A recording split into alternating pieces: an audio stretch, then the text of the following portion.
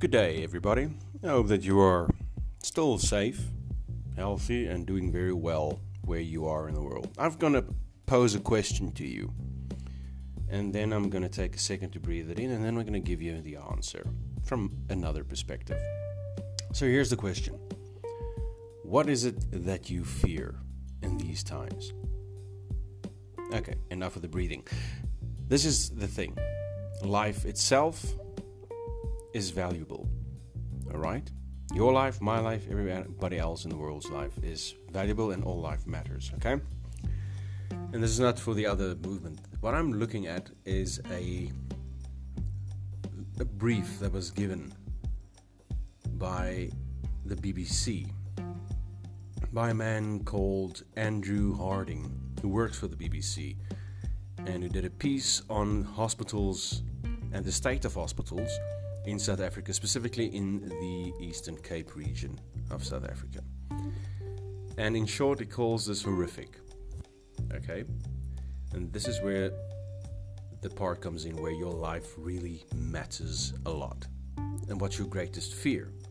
Let me tell you what fear is at the moment. Fear is that if you get infected with COVID-19, is that they take you away to a medical facility. And the fear that you have around the whole thing is that the state that these medical facilities are in, maybe not everyone or all the facilities in South Africa, but most of them, okay? So in the Eastern Cape, they did a study. They went and he took a look around, and he saw what he could say only describe as being horrific. And from what I read in this piece that he has written, I actually get, chills from reading it, just imagining what the situation looks like at this hospital in the Eastern Cape. I'm not going to give names, but it is absolutely insane. All right, it's based in Port Elizabeth, one of the hospitals, and it says that services are starting to crumble under the strain of COVID-19, and it has opened up all the chronic cracks in the system, he says. He says it's creating a lot of conflict, confirming reports that patients had been fighting for oxygen and supplies that has been running out. There are rats that they've seen feeding on a dark red waste that's spilling into a drain from the building into the drains. Rats are feasting. It's like something out of a horror film.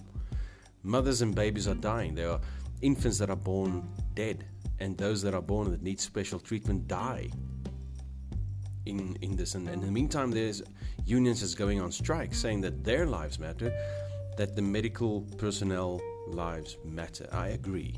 All life is precious.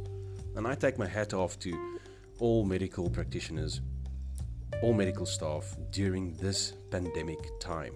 And not just South Africa, but around the world. I take my hat off. I will take a knee for you people and thank you for your service, for what you do. I mean, you are fighting the good fight. My cousin is a nurse. She works not in South Africa, but out of South Africa, in the Middle East, and she's fighting the good fight to save lives in this extremely trying time. So I do say this openly, that this is a very, very hard job to do, and everybody is taking a beating due to this pandemic. It is crazy, it is insane, it is scary, and it's scary to see that the hospital system is failing in the Eastern Cape region because of corruption in this country. I'm saying it openly because that is the truth. The world knows it, and those that don't know it now. Corruption is the killing factor for these institutions. They need to work and they need to function properly. But if they can't, because they don't have funding, then this is what we have. Hospitals of horror. And I would personally not go to a hospital. Seriously, I will not. Not if it's in a state like this. You're already sick and infected when you go there. What will happen with you? They say that people are lying in the hallways. And it's terrible. I mean, I know it's overcrowded, but I mean, there should have been some sort of plan made to accommodate, knowing that this will end up in a spiking situation where the COVID-19 in South Africa, it's winter time, so you will have a spike and an increase in the infection rate. It happens daily around the world, but in South Africa, it's taking us by storm. People are afraid. We are back on a level 3, but with level 5 conditions type lockdown. We are not allowed to really freely move around anymore. You're not allowed to buy your cigarettes and your drinks again. The whole thing, which has been there for a while now, but this is scary. This is a scary reality. Stuff that you see in films is actually playing off right in front of your eyes. And that makes it so much more terrifying to think that this is where we are. This is what the world is, the new reality for. This is the hospitals we're talking about. A place where you should go and get well, be treated, and, come out better on the other end. But they are striking because there are no medical supplies, there are no PPE given because there isn't any PPE and there isn't funding for it. I'd advise you, if you're really interested, to go to the media brief of this man that is written, Andrew Harding, for the BBC, and read it yourself. He says it's coronavirus chaos. BBC goes inside SA's hospitals of horrors is the heading. I can give you the link. It's www.mediacallbrief.coza. Have a look. Read it for yourself. Get those goosebumps yourself. If you don't believe me, go read it. It is a scary thing. And all I can say is still, hats off, much respect and love to the medical staff of each and every hospital and each and every doctor around the world. My mother is a retired nurse, so I know the system. I know it. She's a retired nurse, and as I said, my cousin, she's also one. And what can you say?